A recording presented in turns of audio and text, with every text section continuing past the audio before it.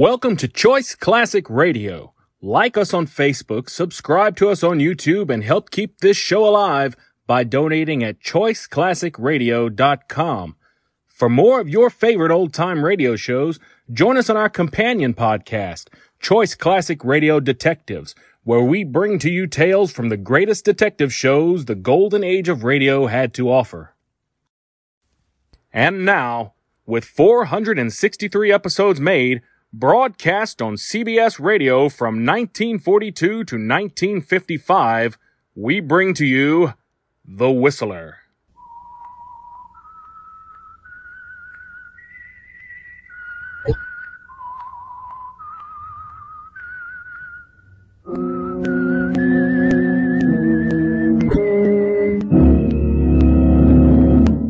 I am the Whistler, and I know many things, for I walk by night. I know many strange tales hidden in the hearts of men and women who have stepped into the shadows. Yes, I know the nameless terrors of which they dare not speak.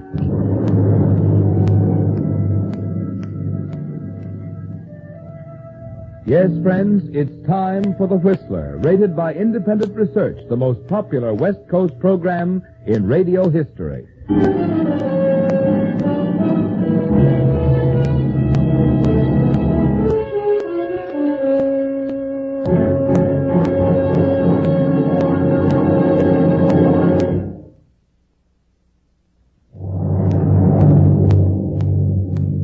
And now, The Whistler's strange story, Till Death Do Us Part.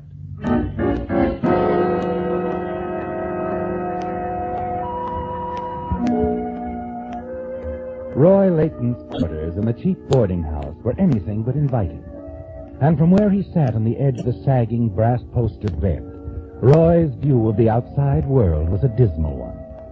The assortment of unopened bills and collection notices in the nearby wastebasket held their grim message, too. They told him that he'd have to be moving on soon, change his address. The one letter he wanted, but had given up hoping for, wasn't there. Never would be, he reasoned. And the knock on the door, rousing him from his mental fumblings, could mean only one thing. The landlady and her oft-repeated demand. I'm back again, Mr. Layton, to ask you once and for all, do you have... The rent money, I know. You know that the minute I hear from my uncle... You've been saying that for months now. The minute you hear from your Uncle Morton in Mexico. Well, I'm tired of that, too. Tired of hearing of an uncle that, for all I know, might not even exist. Oh, you're so sweet. A real doll. I'm sorry about the rent. Now, if you'll excuse me, I'm going out to get a breath of air. Good night, Mrs. Fazaculi. I'd appreciate it if you'd fix the latch while I'm out. I'll fix the latch. I'll weld it shut, that's what I'll do.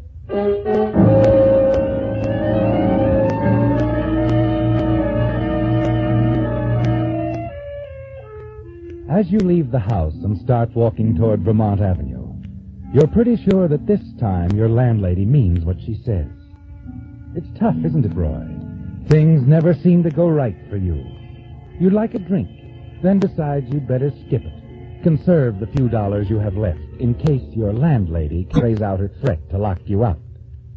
Then you remember Angelo's, a second-rate cocktail lounge a couple of blocks away, where as late as yesterday your credit was still good. But once there, you find things have changed at Angelo's, too.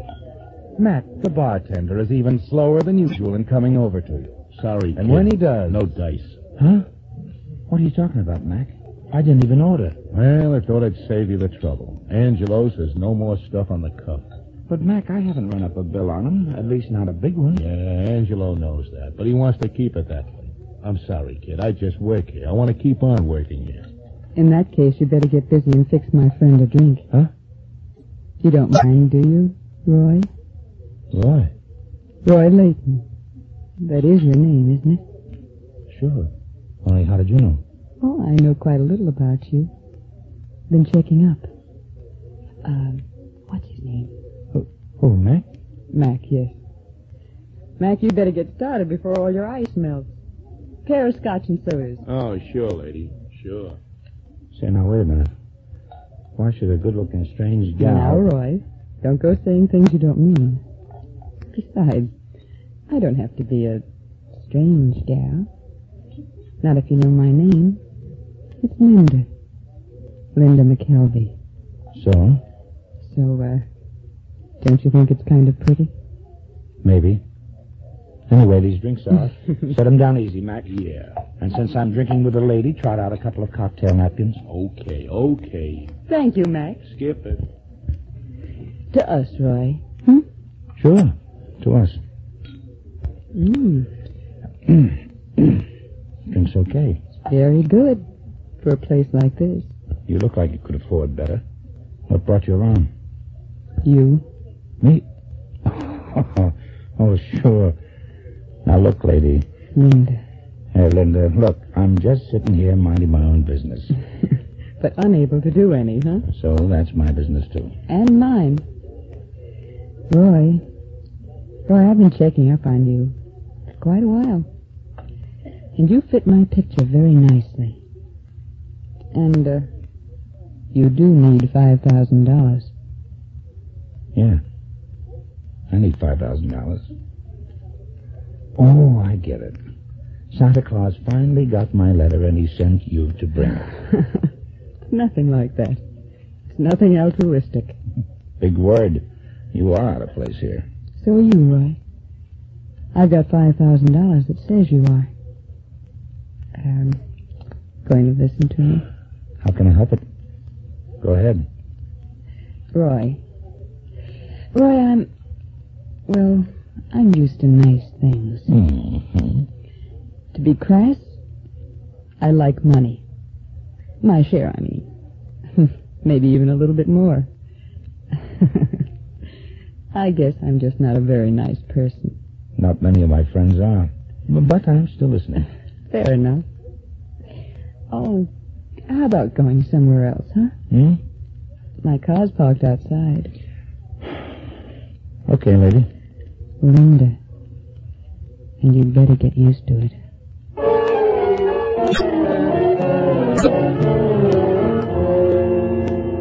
It's as bewildering to you as it was to Mac, isn't it, Roy? This girl, Linda McKelvey, dropping into your life from nowhere. Talking in circles and buying rounds of drinks. You wonder when the dream will turn into a nightmare. When she's going to give you the name of the bank she once held up. But it's nothing like that, is it? And sitting beside her in the car, you finally get the complete picture. It's a little fantastic. You want her to repeat parts of it, and then it's all quite clear. You really mean it? You want me to marry you, and you'll pay me $5,000? Well, now, is it such a difficult assignment? No, but... But you still can't see why, huh? All right, I'll run through it again. As many times as you want to hear it, Roy. I've got to have a husband. A legal, honest-to-goodness man about the house. And you've got to have him, me, by this certain date you mentioned. Yes, my 25th birthday, 2 months from now. It's all simple enough. My late uncle was eccentric, narrow-minded, opinionated. And rich. Very rich. According to his will, if I marry on or before my 25th birthday, I inherit over $250,000. And if I don't, everything goes to charity. And you are your favorite charity. I certainly am. But why me, Linda? You could have lots of guys. I don't want lots of guys. Oh, now, wait a minute. You don't know me from Adam. All right, Roy. I'll tell you the truth. I love someone else, but I made the mistake of falling for a married man, and his divorce won't be final for 6 months. That's too late to meet the demands of the inheritance. Oh, that's different. You want to eat your cake and have 250 G's. Well, something like that. Well, Roy? I marry you, we make it look good, and then later we get a quiet divorce. Exactly. You're $5,000 richer, and nobody's the wiser. Once I've got the money, there's nothing anybody can do about it. What do you say, Roy? I say I wish I had a rich uncle. Mine, he doesn't even answer my letters. Yours leaves you $250,000. Why, that $5,000 will give you a new start in life, Roy. And until we're divorced, why, you'll dress well and live quite comfortably and Mr. and Mrs. Roy Layton's apartment. Well, must I on bended knee? Find the preacher, honey. I'll do anything for money. Flatterer.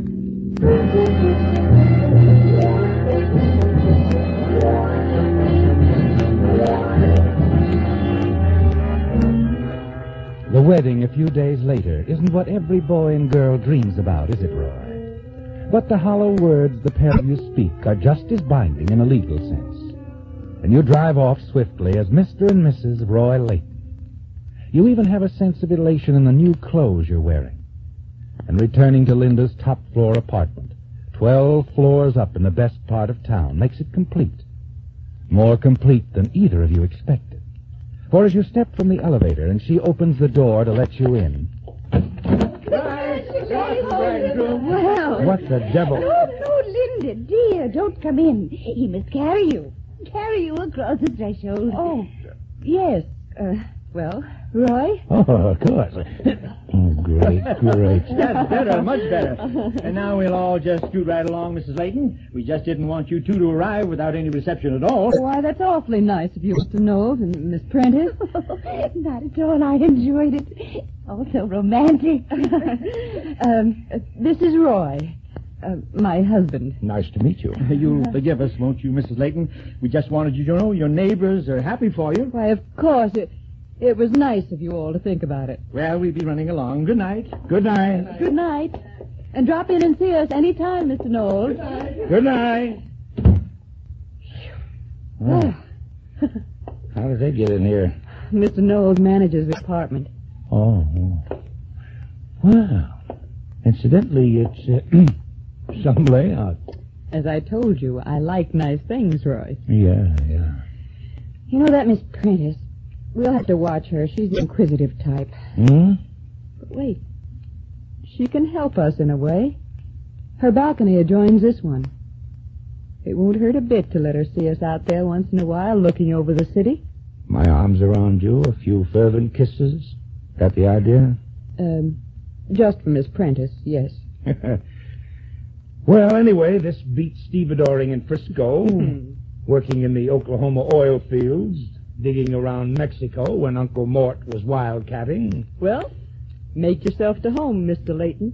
Okay, Mrs. Layton, I'll do just that.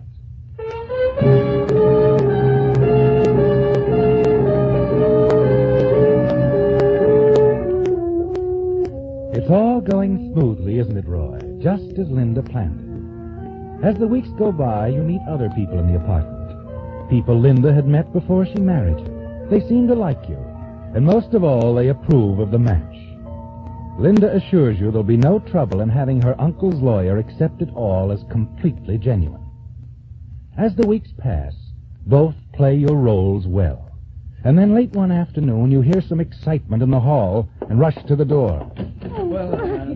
Oh, you poor dear. You might have been killed. I'm all right now. Really, I am. You'd better lie down, dear, as soon as you get inside. That fool, he wasn't even looking where he was going. What is it? What's happened?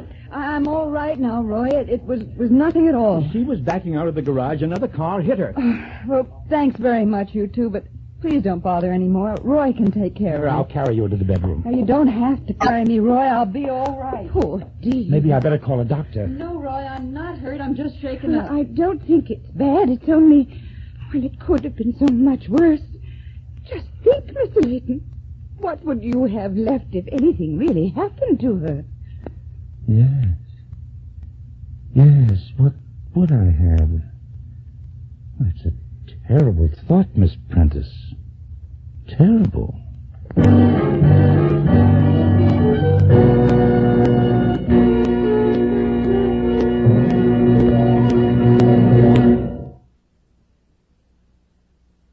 Now back to the Whistler.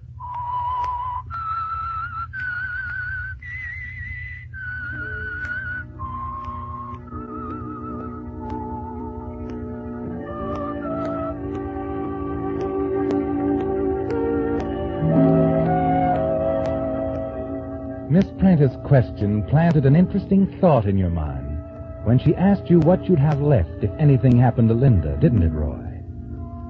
In the days that follow Linda's near accident, you often ask yourself the same question. What would you have if anything fatal happened to Linda? And the answer is very attractive, isn't it, Roy? You'd have $250,000. As Linda's husband, you'd inherit her money.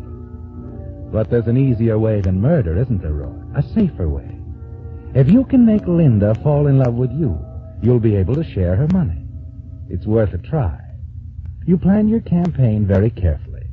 Carry it out with all the charm at your command. Then one evening, while the two of you are out dancing, you suggest a breath of air and lead Linda from the dance floor to the beautiful terrace outside. May I have a cigarette, Roy? Why, sure. Here you are. Thanks.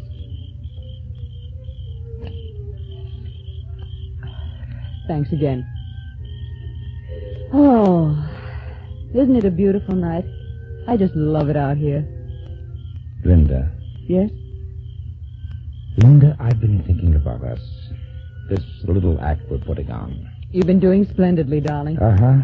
Yes, the happy, devoted husband, head over heels in love with his pretty bride. Yes.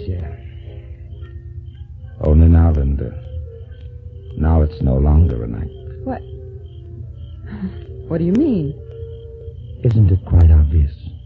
You're in love with me? Oh, so much in love with you, Linda. No, wait, Roy. I know. It wasn't in the bargain to fall in love, but I have fallen in love, Linda. I couldn't help it. Roy. Oh, now, look, I'm really not such a bad guy. I'm a good dancer. I wear my clothes well, in perfect health. Oh, I do have a few faults, it's true, Roy, I'm not in love with you. But you could be, darling. No, Roy, please don't. Oh, Linda, darling. Let me go, Roy, please. I shouldn't have kissed you. I know that, but Look, Linda... We made a bargain. Now let's keep it that way. Oh, but Linda, please. I mean it, Roy.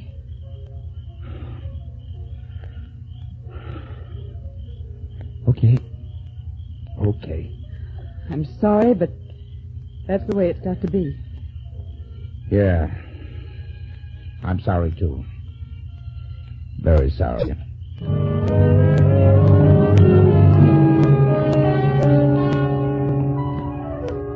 Seems it, doesn't she, Roy? And you're certain there's nothing you can do to make her change her mind about the divorce. There isn't time. Linda has told you the money from her inheritance is already deposited to her credit at her bank.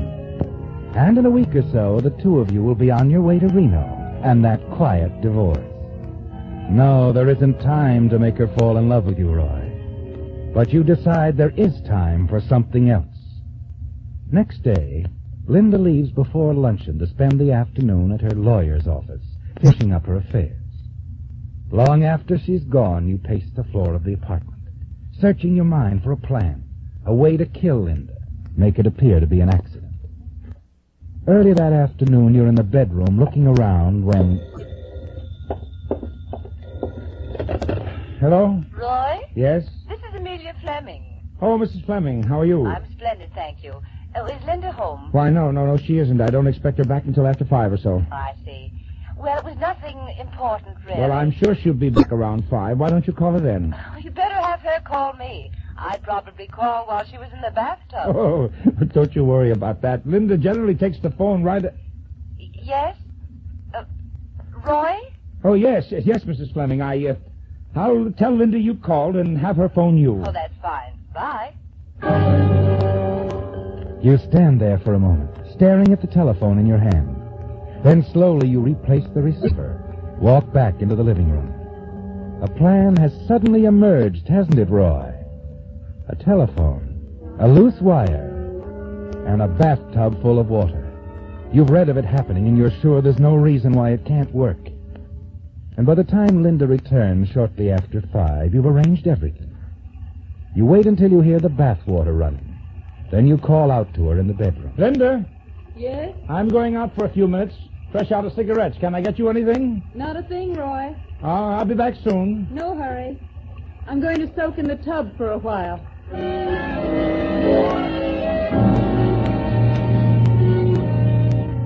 You walk down to the corner drugstore, wait over a cup of coffee for 5 minutes. Then you step to the phone booth, but there's someone inside. You look at your watch and return to the counter. 5 minutes go by, and then 10. And then the booth door opens, and the woman who had been monopolizing the phone walks away. There's still time, isn't there, Roy? You're certain of that. Linda will still be in the tub. The phone on the stand within easy reach. When she answers it, the loose wire will pull away from the receiver and fall into the tub of water. Hello? Linda? Linda? That does it. Slowly you walk back to the apartment. But instead of going on up to your apartment on the 12th floor, you stop at the manager's apartment and ring the bell. Yes? Oh, Mr. Layton. Mr. Knowles, I wonder if you'd do something for me. Of course, of course. Well, our refrigerator's been acting up a bit lately. I'd like you to have a look at it if you don't mind. Be glad to, Mr. Layton. I hope I'm not taking you away from your dinner. Oh, no, nothing like that. Come on, let's go up and have a look at it, eh?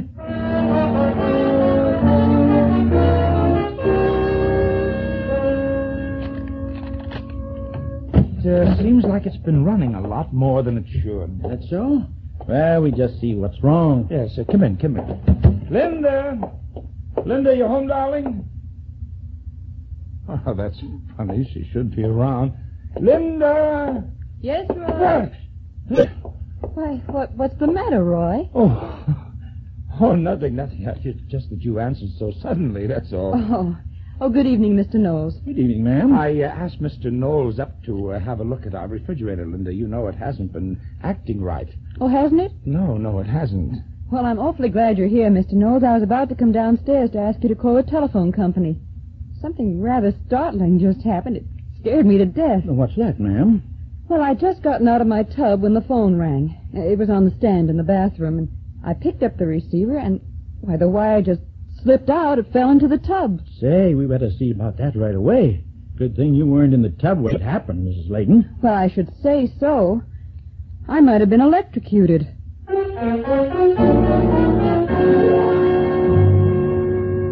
It didn't work, did it, Roy? And Linda is still very much alive. Somehow you managed to cover your disappointment, act properly concerned over the near tragedy. You've got to find another way now, and there isn't much time left. It's after dinner that the idea comes to you. Perfect, isn't it, Roy? And this time you'll make certain, while Linda is busy in the kitchen, you slip out onto the balcony, take a wrench, and loosen the bolts on the handrail.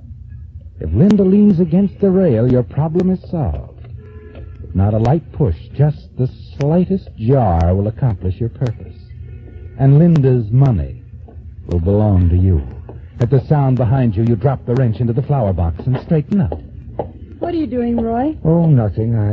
Just looking for my cufflink. I must have dropped it here somewhere. Oh, Roy, I meant to tell you. While I was downtown today, I made plane reservations for tomorrow. We'll be leaving in the afternoon, 4:00. Oh, I see. So this is our last evening here. I'm afraid so. Well, I'm going to miss all this, Linda. You won't change your mind, I suppose? I mean, about us? No, Roy. I won't change my mind. All right. Well, say, how about a drink out here on the balcony, huh? One last look at the city of Los Angeles together. Why, Roy, I think that's a wonderful idea. All right, you just stay right here, Linda. I'll get the drinks. Our farewell drink.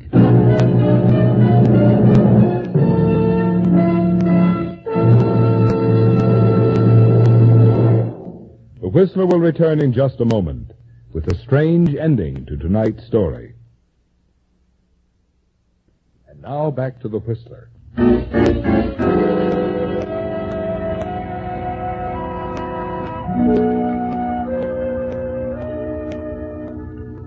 There's little question of the suspect's guilt.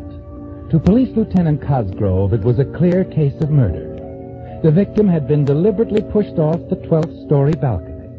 Lieutenant Cosgrove knew that, and before long he'd know the motive, too. as he paced slowly back and forth in the small room at police headquarters. He felt certain that a full confession was close at hand. Finally, he stopped pacing, sat down in a chair facing the suspect, who was sitting rigid and tense, trying to avoid the lieutenant's gaze. Look, you might as well break down and tell us what this is all about. You know, Miss Prentice, who lives in the apartment next to yours, saw you push your victim off the balcony. All right. All right. Why, Mrs. Layton? Why did you do it? It's a long story. All right, take your time. Perhaps it isn't such a long story at that. You see, I was born in Los Angeles. Lived here until a few years ago when I took a job in Mexico. And up to 6 months ago, I was secretary to a man there named Morton Layton. Layton? He any relation to the deceased? Yes. Yes, he was Roy's uncle. He died about 6 months ago. Before that, he'd been trying to find Roy. Roy wrote him several letters before he died, but Morton Layton never knew about them. I destroyed them. Why? Because I didn't want them to get together. And then when old man Layton died, I came back to Los Angeles, where I knew I'd find Roy and marry him. And murdered him because you thought... Roy never knew it. He never knew that he was a missing heir. You see, his uncle struck it rich in Mexico. He left him $250,000. I was trying to get that money for myself. As Roy's widow.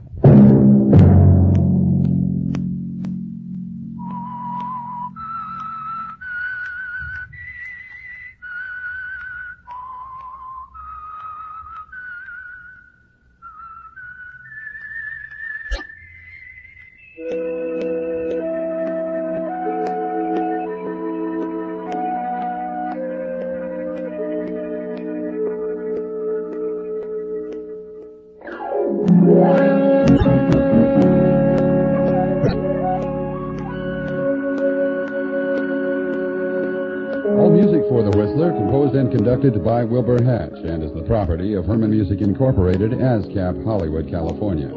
Broadcast rights granted solely to Audio Arts Productions, La Mirada, California.